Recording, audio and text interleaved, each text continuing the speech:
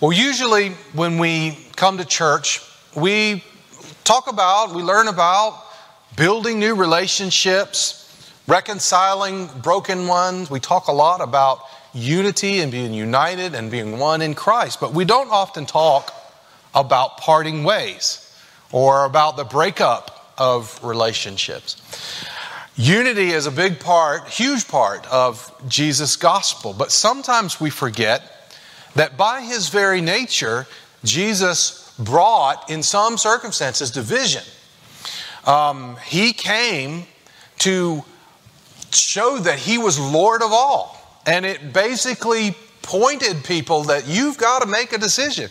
You can no longer sit on the fence. Either Jesus is your Lord or he is not. And thus, there is inherently a division in that decision. In fact, Jesus said in Luke 12:52, from now on, families will be split apart, 3 in favor of me and 2 against, or 2 in favor and 3 against. And so he was warning people that his identity, even though he is full of love and he's calling humanity to unity, by the definition of him being Lord, there would be some who would accept him and some who would not.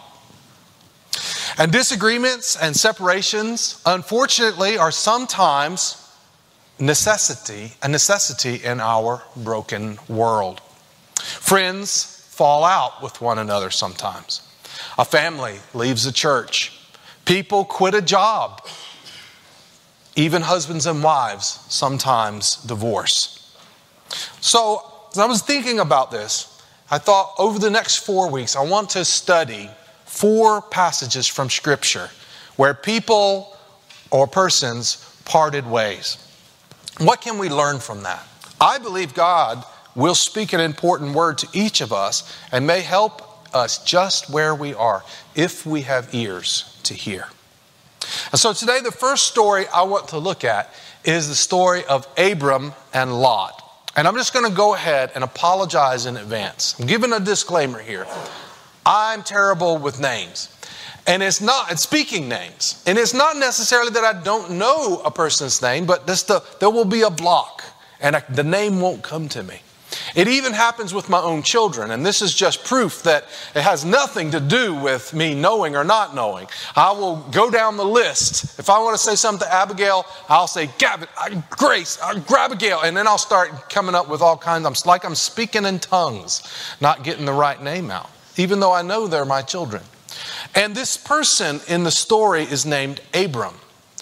But it's confusing because he started out being named by his mom and dad, Abram. But then later in life, God changed his name to Abraham.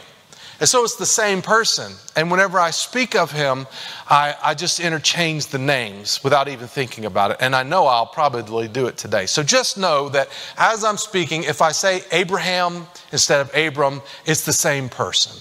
And just grant me that. But a little context. God called Abram to leave his homeland, leave his family, and to go to a new land.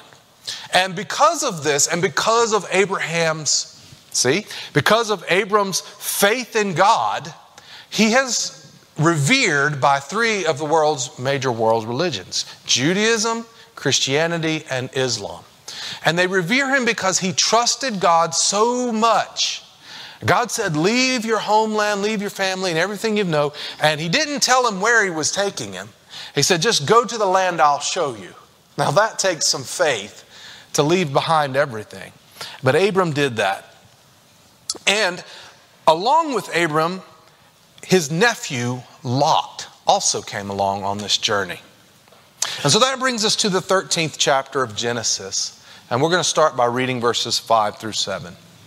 Lot, who was traveling with Abram, had also become very wealthy with flocks of sheep and goats, herds of cattle, and many tents. But the land could not support both Abram and Lot with all their flocks and herds living so close together. So disputes broke out between the herdsmen of Abram and Lot. At that time, Canaanites and Perizzites were also living in the land. So I want to pause right here and just point out that Abram and Lot were living as nomads. Now, they didn't start out life as nomads. These are what you might call city slickers. They lived in a great city of Ur, down in Mesopotamia. And this was a great ancient city that was famous for its wealth and prosperity and all of the wonderful blessings that can come from living in a great city. And so it was really a big thing for Abraham. It's not like he was leaving behind, a dead city or leaving behind a bad life. He really was leaving behind a very prosperous situation to go live as a nomad. You know how nomads live, right? It says that they were wandering in the wilderness. Now, when I think of wilderness around here, I think of the forest, right? Lots of trees. But that's not necessarily what they were dealing with. Wilderness literally meant it was a wild place. They were not living in cities, not even towns or villages. They were out in no man's land. Nobody lived out there. And so they took their sheep and their cows and all of that, and they would move from place to place. They had everything that they owned, they took with them, and they lived in tents. And when the cows and the sheep ate up all of the grass, they would pack up everything they had and they would move to another location and then settle down for maybe a few more months until that. Now we don't, as far as I know, we don't have anybody that raises sheep in this congregation. But I know we've got some that raise cows or have been a part of that. Can you imagine taking all of your cows and all of the things that you need to live and moving from one place to another every 5 or 6 months? And then having to do it again and again. Well, one thing it would make you do is make you really think about, what do I really need, right? Because, I've got 50 pairs of shoes in the closet, but do I really need 50 pairs of shoes? Maybe not if I have to carry it everywhere I go. So it helps you really simplify your life. But it's also a very hard way of living, right? And we know that too many people living together can cause problems, even in the best of situations, right? How many of you have had trouble living with teenagers in your home? This is just a simple example, right? Because when the kids are little, they think their parents are awesome. And then they hit a certain age in their life when their parents stop being awesome and start being really stupid. Or at least they think they are. And it's because a lot of it has to do with the fact that teenagers are becoming more independent. They're learning to make their own decisions and maybe having a different view of things than their parents. But when they're under their parents' roof, they're under their parents' rules, right? And so eventually there's a lot of tension in that teenage household. But then eventually when they get out on their own and have a little more freedom, usually the relationships become much healthier and happier.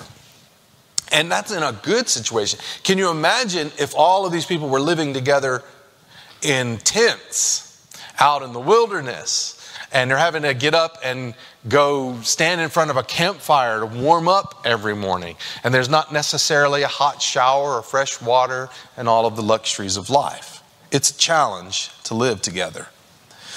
And politics is a word we usually associate with negative connotations. I hear people tell me all the time, I hate politics. I hate politics, and I especially hate politics in the church.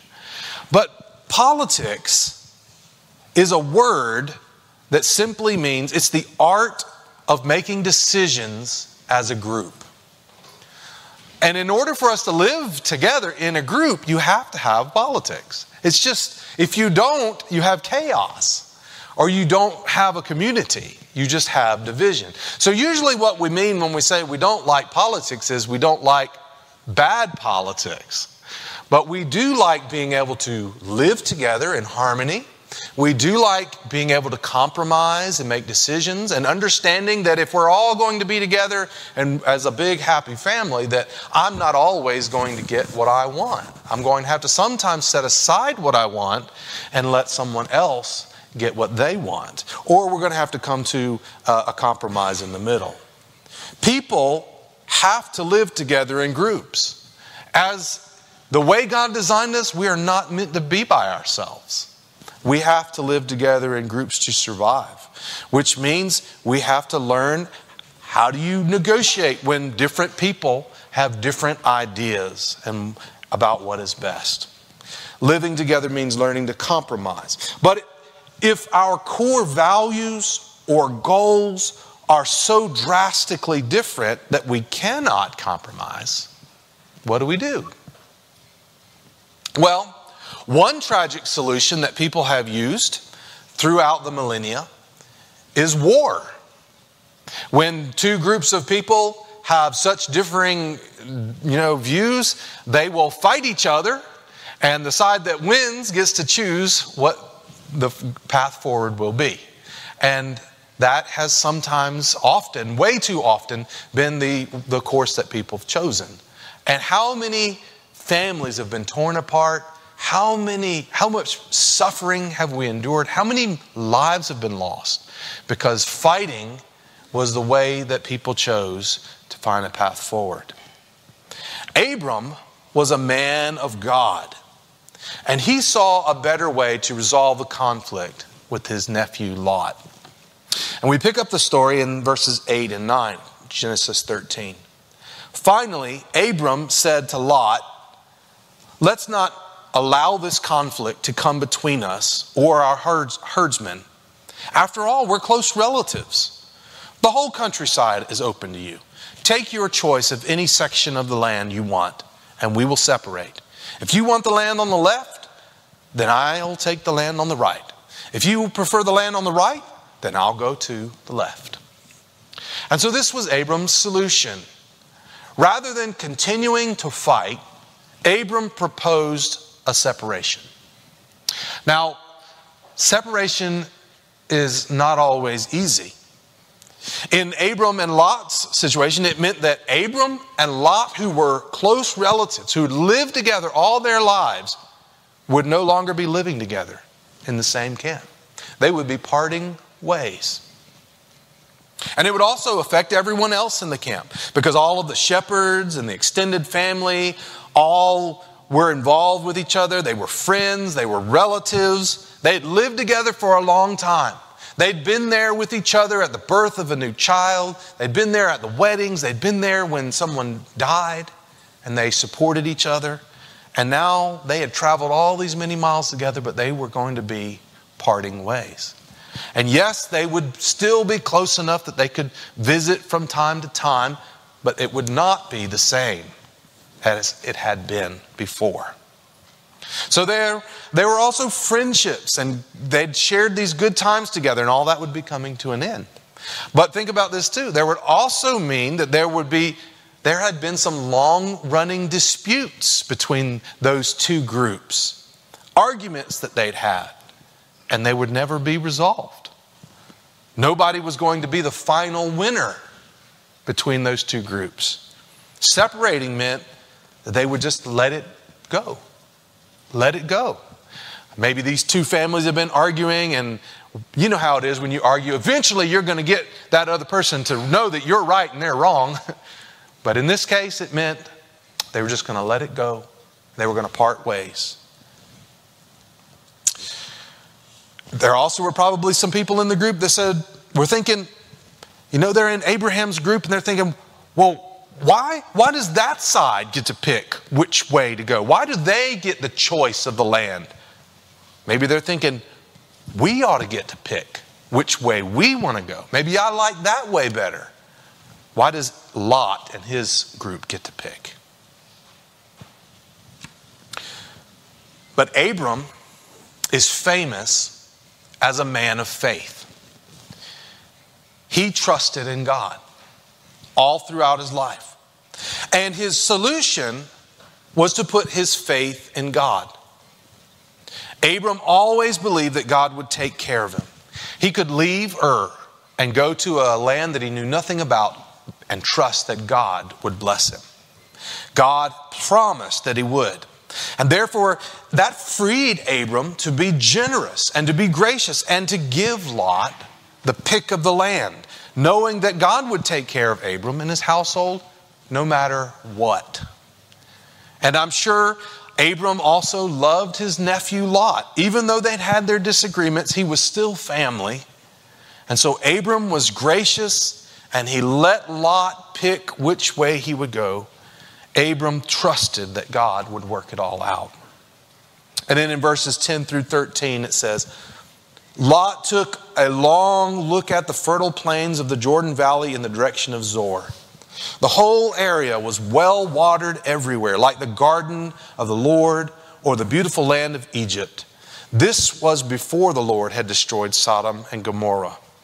Lot chose for himself the whole Jordan Valley to the east of them.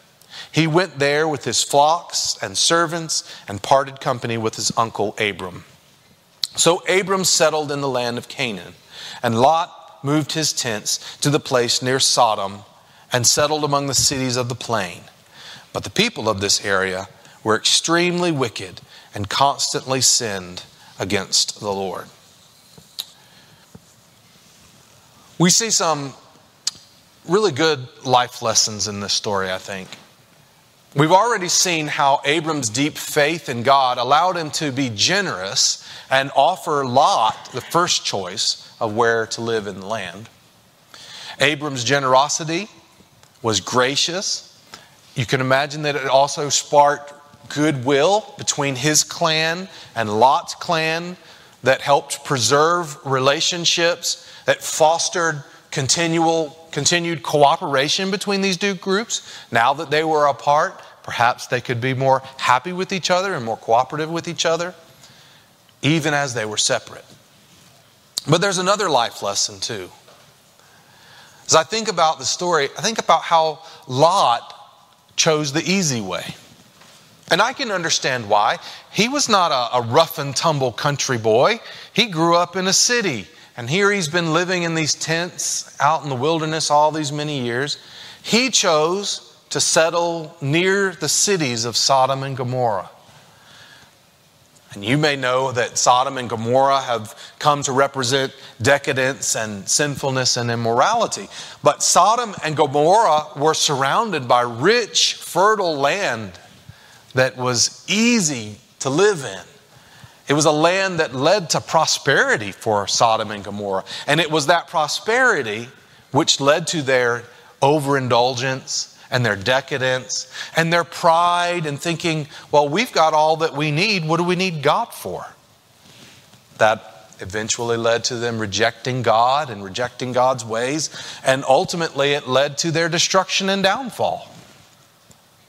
The easy life, the path of easy, least resistance, where we simply gratify our immediate impulses and needs, where we avoid all hardships and just take the easy road, that way of living can make you soft. It can make you forget how much you need God. It can make you start to think, well, I've got it easy. I can just coast along and I don't have to push myself. I don't have to really work hard. I can just live off of my past accomplishments and all the fat of the land. And you begin to enjoy life so much that you forget that your blessings come from God and not your own hand. And so sometimes I think that it's helpful for us to learn in life that sometimes it's good to take the hard road. Take the hard way. Push yourself. Sometimes it's good to deny immediate gratification. Make yourself work a little bit. Instead of simply gratifying your immediate impulses, work hard. Learn to really learn how to save money before you go out and buy something. You know, it's so easy just to say, well, if I want it and I want it now, I'll just use my credit card. I'll get a loan and I'll get what I need and then I'll pay for it later. That's a very easy thing to do. But then what does that lead to? You look around at the world that we live in today. How many people are overwhelmed with debt? Thousands and thousands of dollars of debt because they got what they wanted before they could pay for it.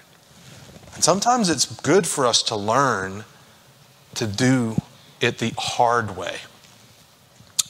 Sometimes it's better than resting on our laurels and coasting off our past accomplishments is to just simply go out there and continue to push, continue to get better, continue to do more good in the future.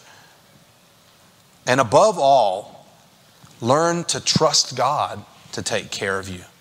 Not because you are blessed with a lot, but because He can take care of you even if you only have a little. And I think it's good. It's a good life lesson for us to learn to live with less instead of always wanting more. Well, as we close, I'd like to invite you to close your eyes for just a minute. Spend some time in contemplation and prayer. Where do you see a fork in the road in your own life? Are you involved in some relationship or behavior that is not healthy for your soul? Is it time to part company with some of these things or some of these people? Is it time to let go of some relationships that are pulling you away from God? And how might trusting God more help you to be generous and gracious, even as you say goodbye?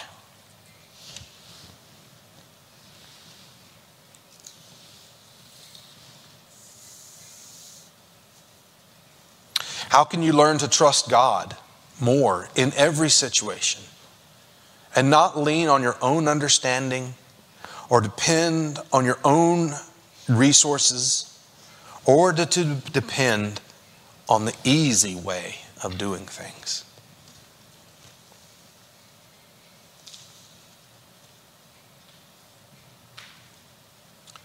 How could trusting God help you to be more generous and gracious, even with people with whom you disagree?